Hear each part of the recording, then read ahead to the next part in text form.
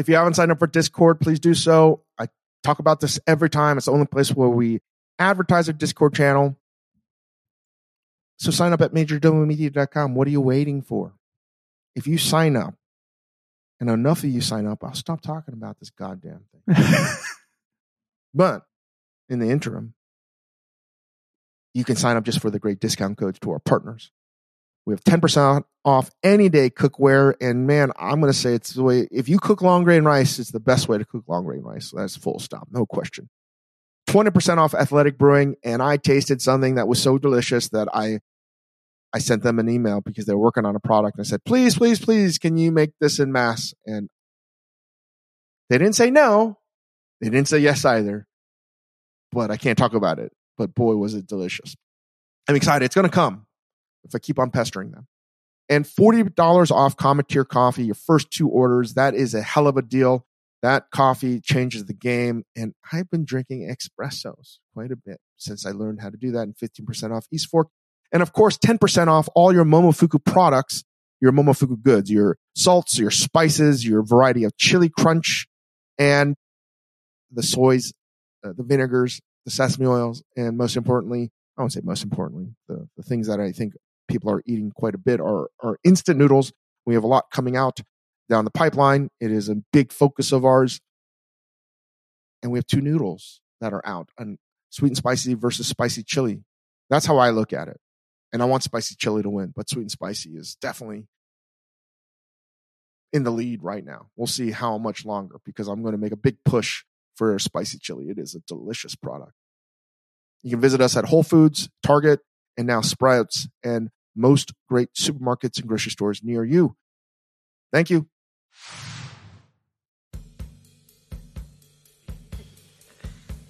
Welcome to the Dave Chang Show, part of the Ringer Podcast Network, presented by Major Domo Media. Thank you, Yola Tango, as always. We're going to try to bank a couple pods. I am gone next week. I'm going on my annual fishing trip with my brother and some of my college friends in Mexico. I hope to catch some permit fish. Last year, I got skunked. I'm really nervous about going, mainly because of work. There is a shit ton of work.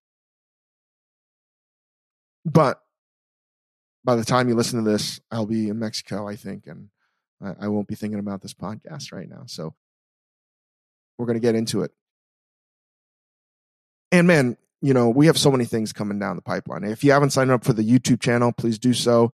We are just starting out with putting content on there and LG and a few other places, but there's a lot of things in the pipeline. We're excited to get started on that. Anyway, 3 things today that I did after school instead of homework. Well, in high school, I had to play a sport. So I played sports. But if I wasn't playing sports, I was probably doing some kind of tobacco product. And I was playing, the second thing I was doing was NHL 93 on Sega Genesis. Yeah. And I was the Vancouver Canucks because you had Teemu Selanne. And that was probably my team. Chicago was cheating with Roenick. If you ever seen the movie Swingers, there's a scene where they're playing Sega Genesis, and that was my life. And the third thing I did was after school, instead of homework, if I wasn't playing sports, if I wasn't trying to do some kind of tobacco product, if I wasn't trying to play Sega Genesis, I was more than likely in detention, which my Jesuit high school called Justice Under God, JUG. I was in JUG a lot. I was in JUG a lot. So those are the 3 things I did instead of homework. Anyway, we're going to get into a slice of life and then an Ask Dave and then a quick moif and get you out of here and wish me luck on the fish. This episode is brought to you by Pure Leaf Iced Tea. Great iced tea takes you somewhere else, like new Pure Leaf Blackberry Iced Tea that we have here at the Spotify studios and drink quite a bit, where unexpectedly blackberry flavor transports you to a berry delicious place. So refreshing you may never want to leave. You will eventually have to, though. But take your time. Try new Pure Leaf Blackberry Iced Tea. Visit Amazon.com/PureLeaf and enter 20 Pure Leaf. That's 20 Pure Leaf for 20% off your purchase of new Pure Leaf Blackberry Iced Tea. This episode is brought to you by Vital Farms. No matter how you like your eggs, scrambled, over easy, or sunny side up, the people at Vital Farms believe in one thing: keeping it bullshit free. That's why their pasture-raised eggs come from hens who each have over 108 square feet of space to roam and forage all year round. So you can spend less time questioning your food and more time enjoying it. Look for Vital Farms in your grocery store and learn more at vitalfarms.com. Vital Farms, keeping it bullshit free.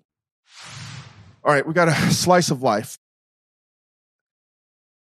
I don't know about you guys, but I have been getting, is anyone else getting an uptick in cold calls and in emails? And I'm constantly filtering it out, putting it on spam, but nothing works. And I filter out an email, yet they still come to me. I don't know how this email filtering shit works, but it's like a Cold War arms process. Every time I think there's some kind of firewall protection, then the people that are sending spam figure out a way to get through it. I think the genesis of all that, and I think I always want to know who actually, it clearly works because people are answering it or they wouldn't be sending it. I want to see a documentary about people that answer these cold calls, respond to these emails. I would love to know. Because clearly it works. It has to work. But I got thinking on the genesis of cold calls. The genesis of all this was just the cold call. There was direct mail before, which was always a disaster. But before that was cold call. And part of Jug for me in high school was I had to help raise money. So you had to call alumni and ask for donations. I don't know if it's Jug, but that's something that I was always forced to do to some degree. I don't remember how. Maybe I'm conflating nostalgia here. But I seem to have always been stuck raising money at night, calling alumni and cold calling. Just calling someone I've never spoken to before and asking, hey, my name's David Chang. I'm a sophomore at your alma mater, blah, blah, blah, blah, blah. My alma mater right now, Trinity, is asking me to do stuff. By the way, I'm seeing all your emails and I'm not responding because I'm not going to do anything. And I think cold calling is a crazy thing, man. What do you do when somebody's asking you for something? And clearly people give money back to schools, but I'm just like, I already gave you enough money. Well, why do I need to give you more money? And you already have a huge endowment. Why do I need to do that? Now I feel bad. So part of the cold calling process is to make someone feel bad that they're not doing it. Like there's some needy organization. They're the furthest thing from being needy. So that I didn't know. But what I realized is that it was a skill set. If you can learn how to almost be a psychopath, sociopath like person on the other end of the phone and just be like, call 100 people and you just need like a 2% success rate. It's a pretty powerful thing. Cold emails, again, I've never responded to. I get a lot of them. I'm just saying for me, I want to know who responds to these things. The slice of life really, there's a bunch of slice of lives here. But I think we've mentioned it on the pod before, but it's happened and I got to just come clean. When I get a cold call on my phone, and it could happen anytime. Right? Like you get some kind of call. If I'm not doing work, if I'm not in a meeting, if I have time, right? If I'm not busy doing anything and I get a cold call, you know what I like to do, Do you have any idea? I try to keep them on the phone as long as possible. You are a monster. That is Yeah, I'm doing the world a favor by keeping them on the phone. It saves other people. I'm saving other people from pain and agony of getting a cold call spam. mean, sometimes it's just like 3 to 5 minutes, but it's like, it's fun. It's fun. You're for me. fighting one guy and there's an or army. woman. Yeah, don't matter. Or, yeah, listen, one poor person. You fix pollution one bottle at a time. There's 1,000 dead turtles around you, but yeah, sure, pick up that one bottle. You've I'm just saying, like, my wife said, you're a sicko and you have a problem. And sometimes she's like, who are you talking to? And I always say, oh, nobody. And then the thing is this, if you see me on the phone and I put my phone away, I'm not saying goodbye. I'm just like, oh, I can't have this conversation in public. I gotta just put it in my phone. Here's another sick thing I do. Sometimes I don't hang up the phone. I just put it in my pocket with them still on the line. So here's the deal. They're smart. They usually just hang up the phone. But I was wondering, am I the only person in the world that does this? I think so. It doesn't happen that often. Rarely does the circumstances align, the moons align where I can make this happen. This is a level that's just too out there. So I think it's just you. I'm suggesting to everybody. This is my call to everybody. Next time you have some time to yourself and you get a cold call, answer it. And just try to keep them on the line as long as possible and see how long you can do it. See how long you can keep them on the line. You're going to save other people a cold call. And if everybody does it, the only way to stop cold calls, but before chatbots take it over, is just if everybody talks to them. If everybody does it, just like cleaning up pollution, we can end this cold calling monstrosity. The tyranny of cold calling will end. Anyway, that got me thinking. That wasn't even the slice of life. It got me thinking too. I remember going to some alumni event for Trinity, and Danny Meyer was speaking. And I think I was 22. I just moved to New York. I wasn't cooking professionally yet, and I was really studying everything Danny did. He had just opened Gramercy Tavern. Ultimately, was the reason why I worked for Tom at Craft. But I was just studying everything. I thought Gramercy Tavern was the most important restaurant, one of the most important restaurants in America, particularly New York. And he was a legend, right? Started Union Square at 27, also went to Trinity College. Loved Union Square hospitality. At that time, just had Tabla and 11 Madison Park had just opened up.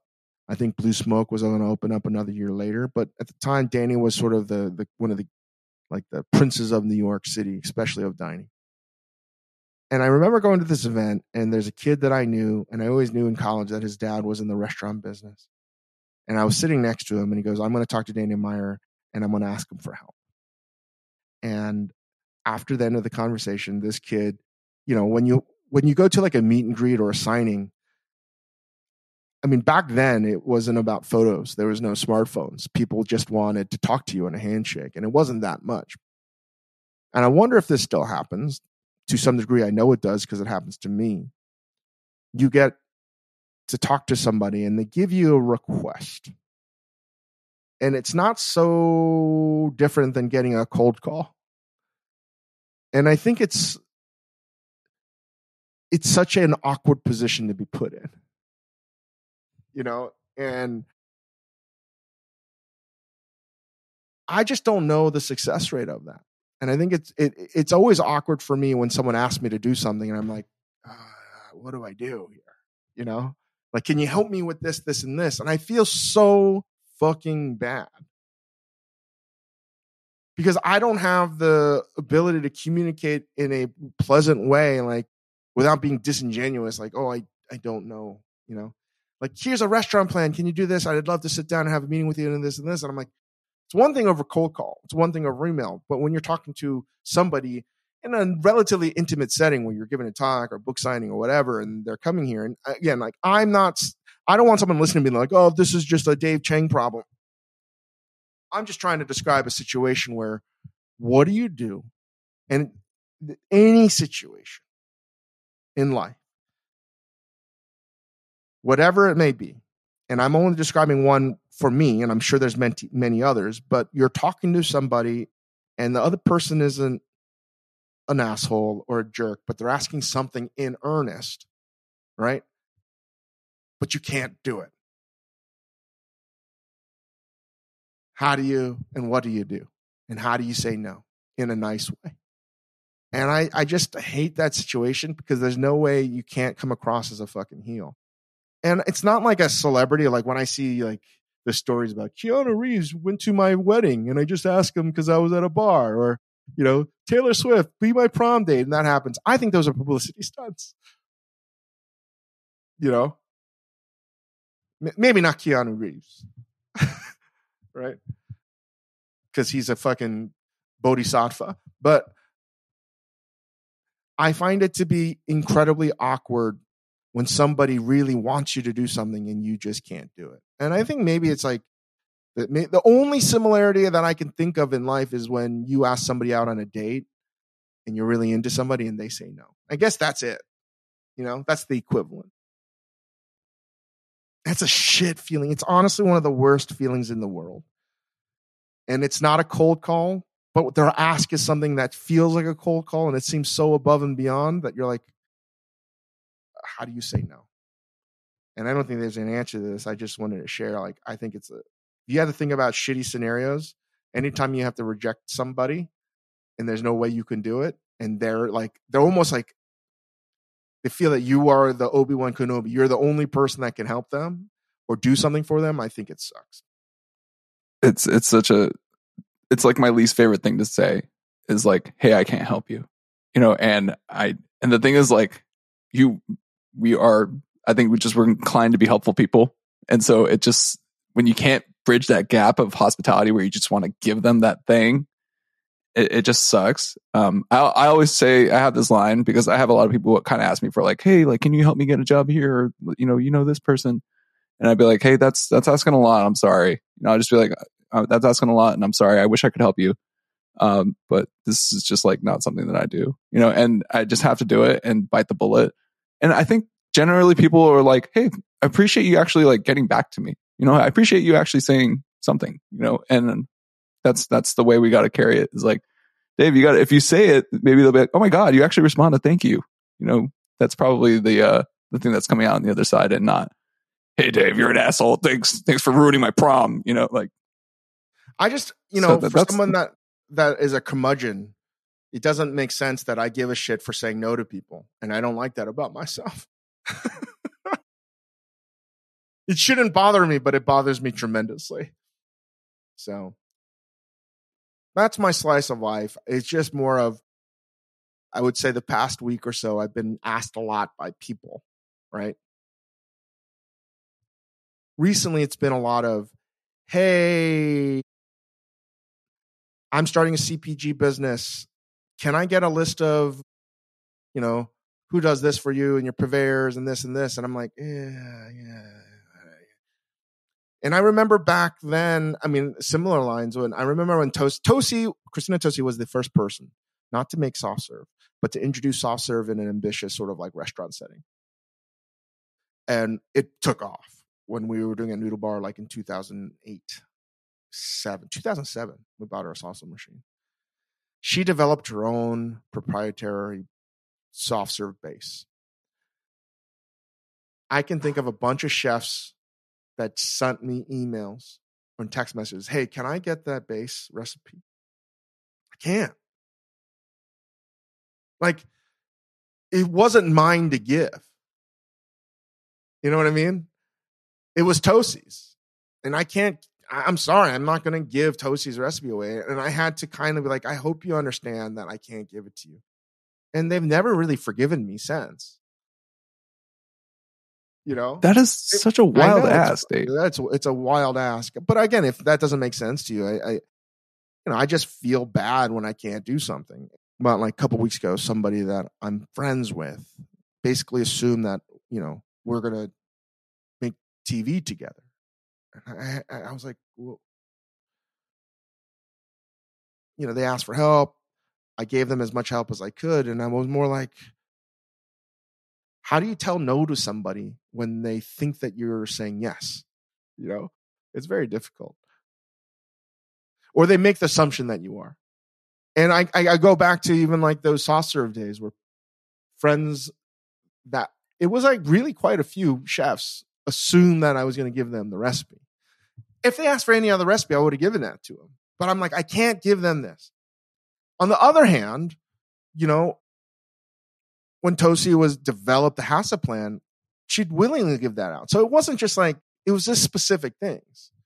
So I don't know. It's a weird thing to be able to say no when ultimately, if I could distill this life, it's like, how do you do something?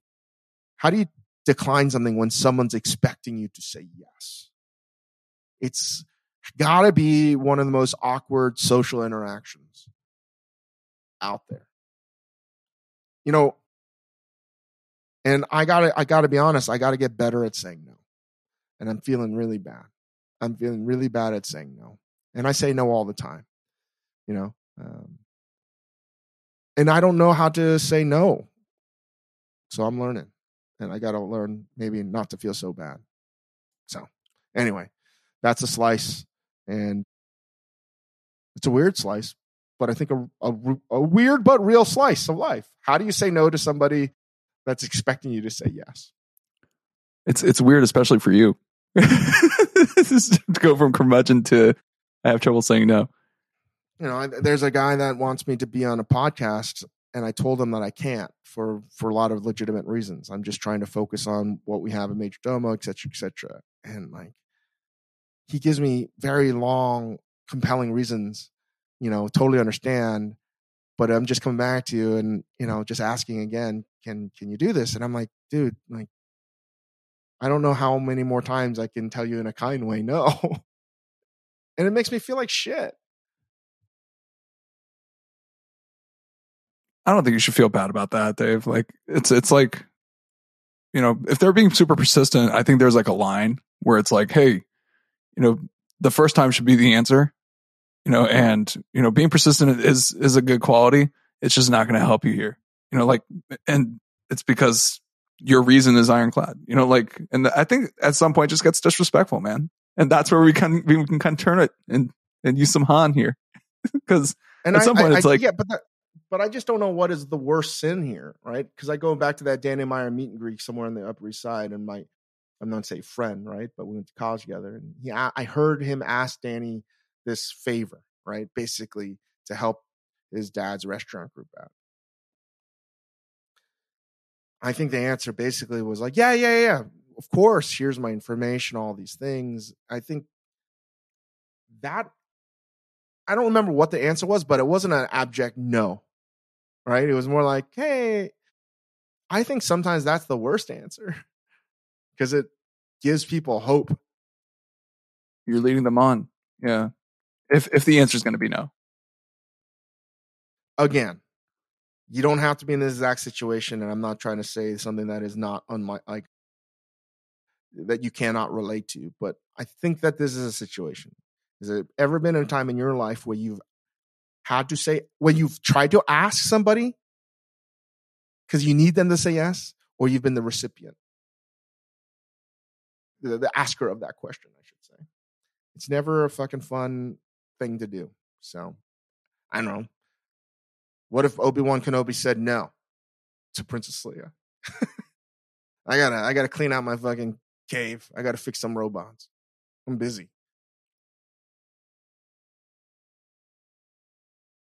The world might be a better place, at least in Star Wars. Who knows? We'll take a break. Apple Card is the perfect cashback rewards credit card. You earn up to 3% daily cash on every purchase every day. That's 3% on your favorite products at Apple, 2% on all other Apple Card with Apple Pay purchases, and 1% on anything you buy with your titanium Apple Card or virtual card number. Visit apple.co/card calculator to see how much you can earn. Apple Card issued by Goldman Sachs Bank USA, Salt Lake City branch, subject to credit approval. Terms apply. This episode is brought to you by Vital Farms. No matter how you like your eggs, scrambled, over easy, or sunny side up, the people at Vital Farms believe in one thing: keeping it bullshit free. That's why their pasture-raised eggs come from hens who each have over 108 square feet of space to roam and forage all year round. So you can spend less time questioning your food and more time enjoying it. Look for Vital Farms in your grocery store and learn more at vitalfarms.com. Vital Farms, keeping it bullshit free. This episode is brought to you by Cars.com. When you add your car to your garage on Cars.com, you'll unlock access to real-time insights into how much your car is worth. Plus, view its historical and projected value to decide when to sell. So when the time is right, you can secure an instant offer from a local dealership or sell it yourself on Cars.com. Start tracking your car's value with your garage on Cars.com. Here's our Ask Dave. Sticky Fingers. Dear Dave, longtime listener, first-time writer. On a recent trip to New York City, my husband and I ate at an incredible Michelin-starred restaurant. The food, service, and environment were impeccable. As expected, with one issue, we ordered a plate of delicious and very sticky ribs, which were clearly meant to be eaten with hands, but no finger-cleaning implement was provided. While I understand that a handful of disposable handy wipes might not be appropriate for this particular venue, there are other, more couth options available. Ultimately, we both ended up heading to the restroom for hand and face washing in the middle of our meal. Obviously not a terrible option, but not the most desirable. Thoughts? Jess C. from Richmond, Virginia.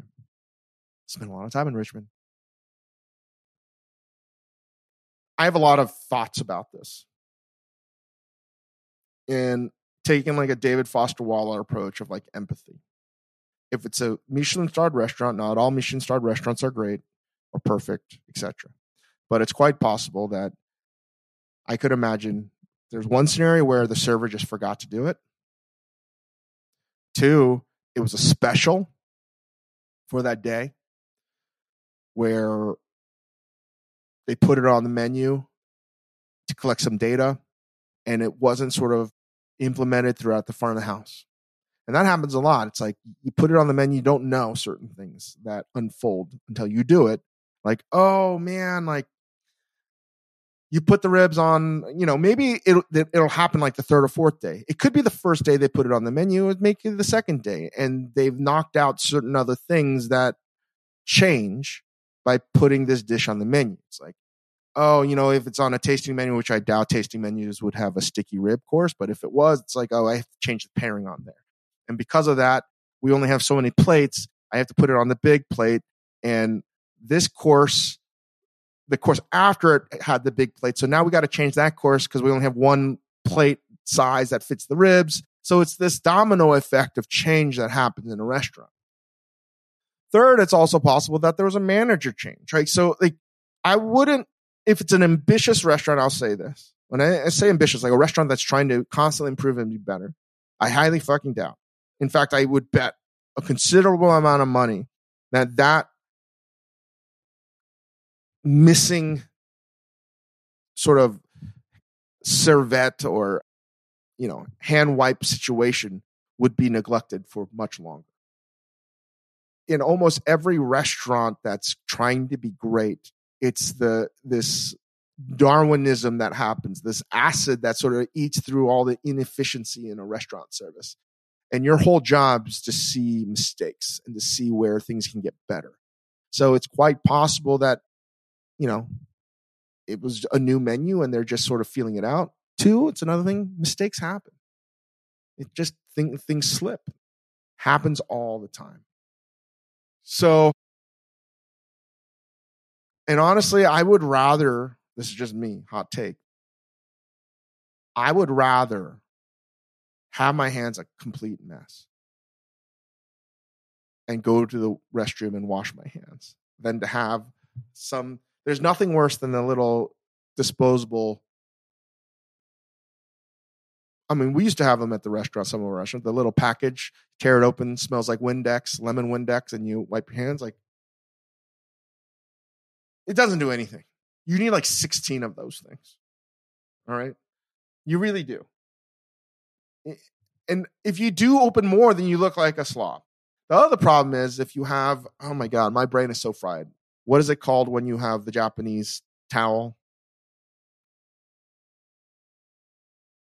Anyway, doesn't matter. If you get like a moist cloth, the reason I don't like that is that if you're eating something sticky or chili crab or something like that, and you open that up, and if it is a larger piece of cloth that you can wipe your hands with, it looks like you're murder. You committed a murder.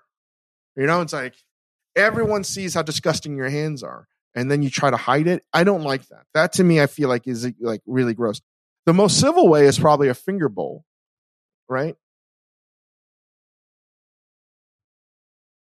But like, I don't know, man. really, I'm not a fan. I find that to be like, yes, it can be nice, but a finger bowl doesn't clean your hands.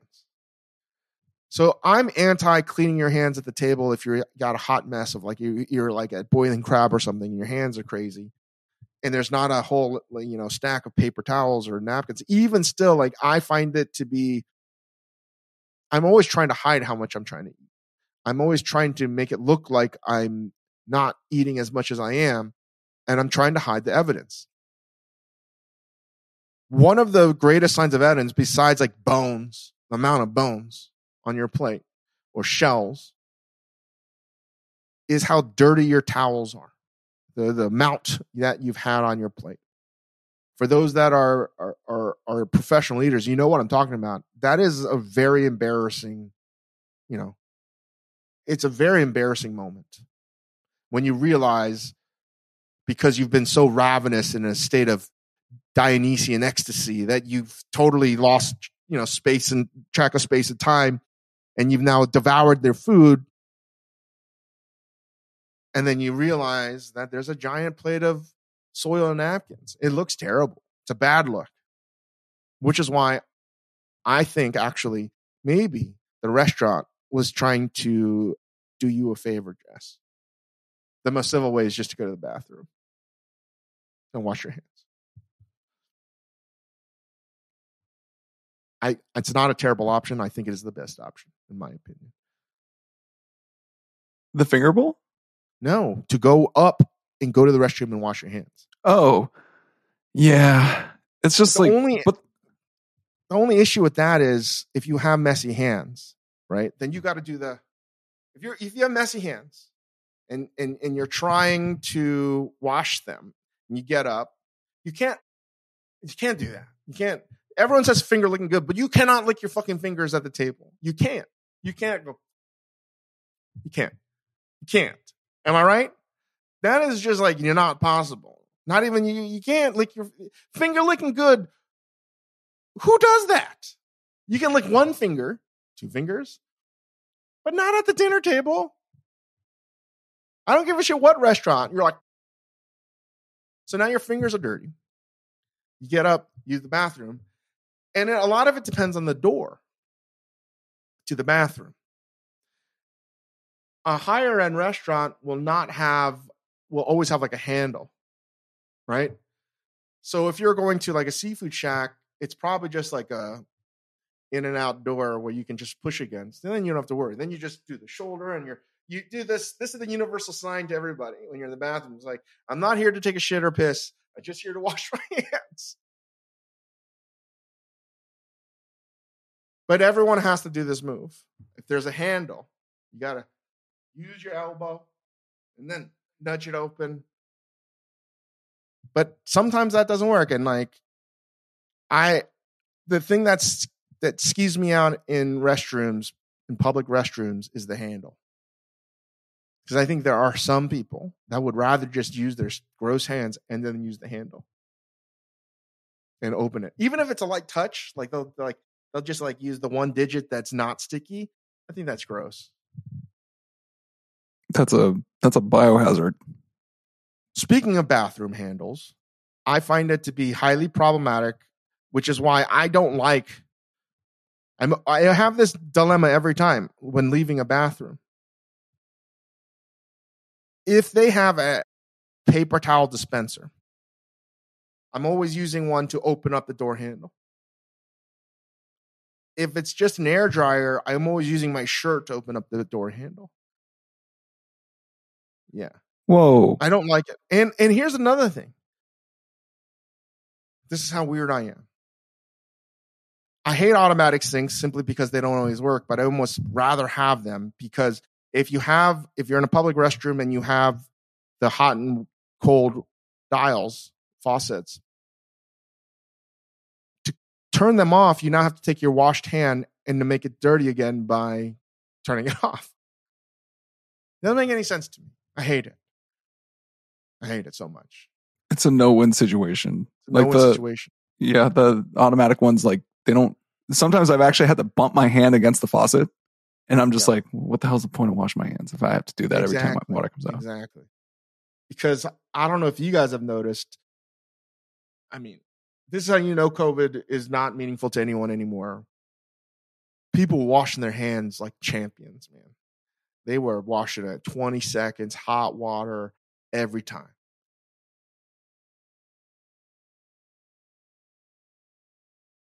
Not anymore. Not anymore. It is 2 seconds tops. Oh, when you hear a toilet flush and you don't hear any faucet running, you just see somebody walk out. Yeah. So anyway, Jess, I know that we weren't supposed to talk about faucets, but this is what I think about sticky hands. I think that the restaurant, if they're good, they will have solved this. I find it, here's the other thing. It also could be this weird idiosyncratic thing that's what the chef wants. I don't know. But I find it to be, I highly doubt that it's a feature that won't be answered or thought about. Put it that way. All right. We'll be back. All right. Okay, Dave, real quick, Moif. So you're a big fan of Top Gun? All right. But I want to know, I love Top Gun. Your favorite action movie franchise. Okay, I was just watching Rocky yesterday, and I was like, when I was working out, I turned on like the Rocky training montage, but like, what's your favorite action movie franchise? I think growing up, I would say definitely the Indiana Jones ones. And then I would say the Lethal Weapon ones. I really like Tango and Cash, even though that was a singular one. Predator always comes to mind. Anything Schwarzenegger, even though they were different. None of them were sequels. They all seem like sequels. But I'd say my top action movie franchises. Oh, man, that's a good question. I don't know. I would say the one that gives me the most joy when it's on TV, and I find to be highly rewatchable, if it's on, is the Bourne series with Matt Damon. But I would say before that, it probably is James Bond.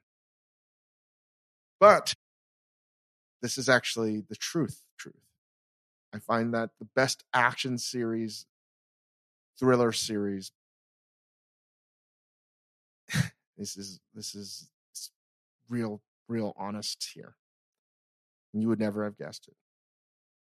I cannot wait for Equalizer 3 to come out with Denzel Washington.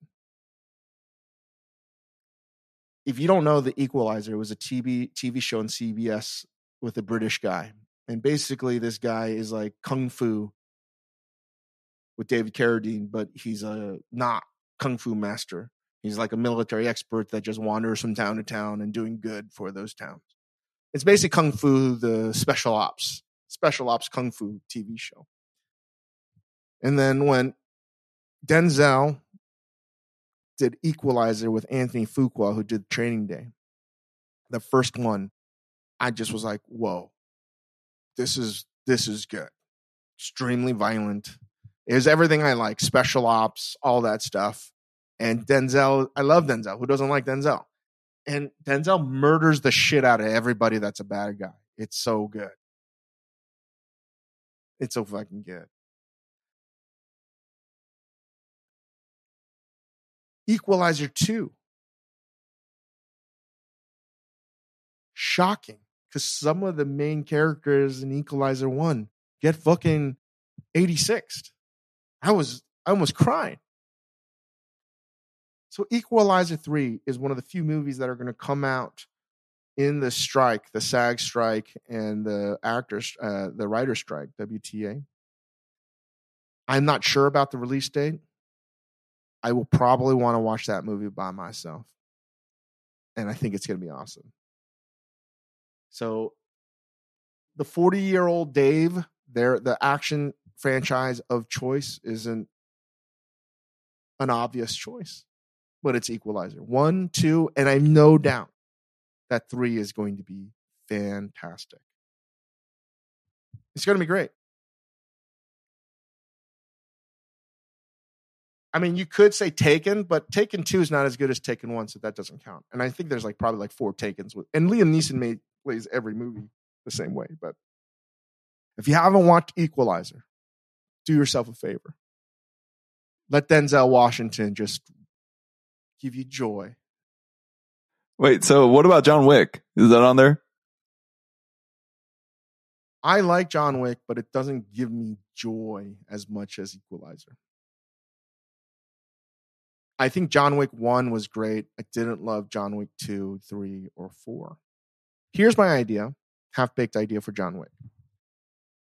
What I would like to see, and this is how you know, if it gets to this, then maybe I'll get back on the John Wick franchise. I think John Wick 1 was fantastic. I love that one. I want to see the origins of that world, that assassin world. I want to go back before there were guns to ancient times, wherever it may be. I think that would be pretty cool. But I think they're going to spin off into the ballet Russian stuff. So I'm not too thrilled about that. Okay, yeah, no, I know that they were thinking about a prequel of some sort, but it's been so many rumors coming out. Okay, so that's action movies. I'm with you on the Equalizer. You thought I was going to say John Wick, didn't you? I was wondering if you were a John Wick guy. I definitely think there are John Wick guys and Equalizer guys. I love John Wick. I don't think there's many Equalizer guys. I don't think so. That's why I was like, oh, there's another one. It's Dave. I was like, Dave likes it too. I watch these clips on my phone sometimes. I'm like, oh, Denzel's so cool. So cool. He's so cool. He's just Equalizer 2 with the hurricane and in New England beach town. Just nailed it. He's so cool. And yeah, just a great movie. Very underrated. All right. Let's rank some fruit juices. All right. Like breakfast foods and then fruit juices. So we'll do apple, cranberry, orange, grape. Rank your fruit juices if you have to choose. Ranking my fruit juices. Cranberry is my least favorite. Orange. Grape is too sweet. Orange has to be fresh squeezed. I would say apple. A good old Mott's apple juice is undefeated in my opinion. Cranberry doesn't even exist to me. You know. I remember I did have UTI once and I had to drink cranberry juice. I didn't like it at all. Of course you've had a UTI. Of all the other ailments you've had, of course. That one's a throw-in. You get that one for free. I think that was related to God. I've had a lot of medical issues. So that was basically it. Anyway, I think apple juice is great. I gotta say, of those fruit juices, no one's made cranberry juice at home. Nobody makes grape juice at home. The one grape juice that I will say, the poto juice that Koreans have that comes with grape in the can, I like. It's got to be highly artificial. If it's a clear grape juice, yeah.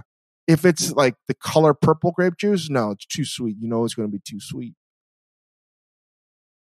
Orange juice is probably the only one that is sort of like the domestic and international champion, right? It's great concentrated. It's great frozen. It's the most versatile, many varieties. Apple juice is the one juice that's better concentrated and not fresh, right? Like, it's like, I mean, I guess you could say the same for grape, but it's only, let me rephrase that. Apple juice is the only one that I want to drink when it's artificially made and pasteurized, right? I don't want to drink grape juice. I don't want to drink cranberry juice, but there's something about apple juice, that golden piss color that looks fucking awesome. It's so good. Apple juice is so good. It's so refreshing. I'm going to say this, and we've talked about it a lot in my culinary career. I cook with a lot of apple juice. I think cooking with apple juice is one of the most underrated tools in your pantry. And I would say pear juice specifically, if you're Korean, but I think apple juice I like to cook with, because if you think about the flavor of it, and notice I didn't say flavor profile, the flavor of it is, especially the Mott's, that's like my benchmark. You have sweetness and acidity, right? Like that's a perfect combination. It's just enough sweetness and it's just enough acidity to sort of be great in marinade, right? And apple juice is so good with soy sauce. And again, I don't remember the scientific reasoning, but apple itself is high in malic acid. And malic acid and umami go really well together, because malic acid literally just helps open up the pores on your tongue. It helps you taste things more clearly to a degree. That's one of the properties of malic acid, besides it being tart. And that tartness marries perfectly with soy sauce. There's that caramel note with soy sauce and that salty umaminess that pairs so well with apple juice. So that's why I like apple juice. It's my favorite juice to cook with by far. It's the one that I think is the most versatile, both as drinking. If orange juice is the most versatile, apple juice is the most versatile to cook with, and the only one I want non-fresh. I think freshly squeezed orange juice that's more apple cider is fucking garbage. You gotta add shit to that to make it taste processed for me to think it tastes good.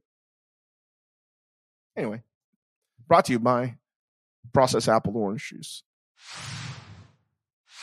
Before I get you out of here with things I like and dislike right now, here's the thing that I've been eating a lot. And if you want to know the truth, I get like a monthly shipment of it.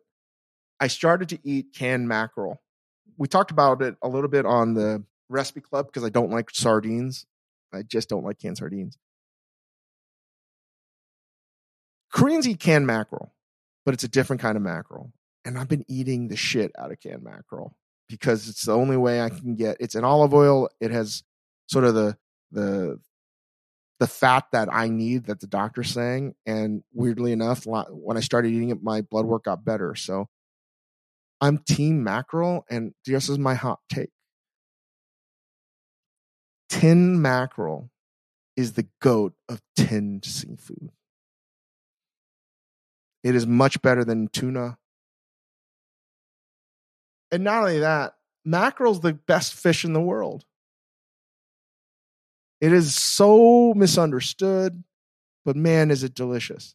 And if you tell somebody, hey, I would never make a tuna mackerel salad because it's better than that. But if you tell somebody, hey, eat some tin mackerel, they're going to give you this squinched up face and be like, what are you talking about? I think you should ignore everything I say. I don't want you to eat tin mackerel because I think it's hard enough to get these days. But if you are so inclined, just eat it. It's delicious. Brought to you by the Tin Can Manufacturing of America. All right, guys, we'll talk to you when I'm back. Thank you. We will be back with up-to-date podcasts in a week. All right, talk to you soon.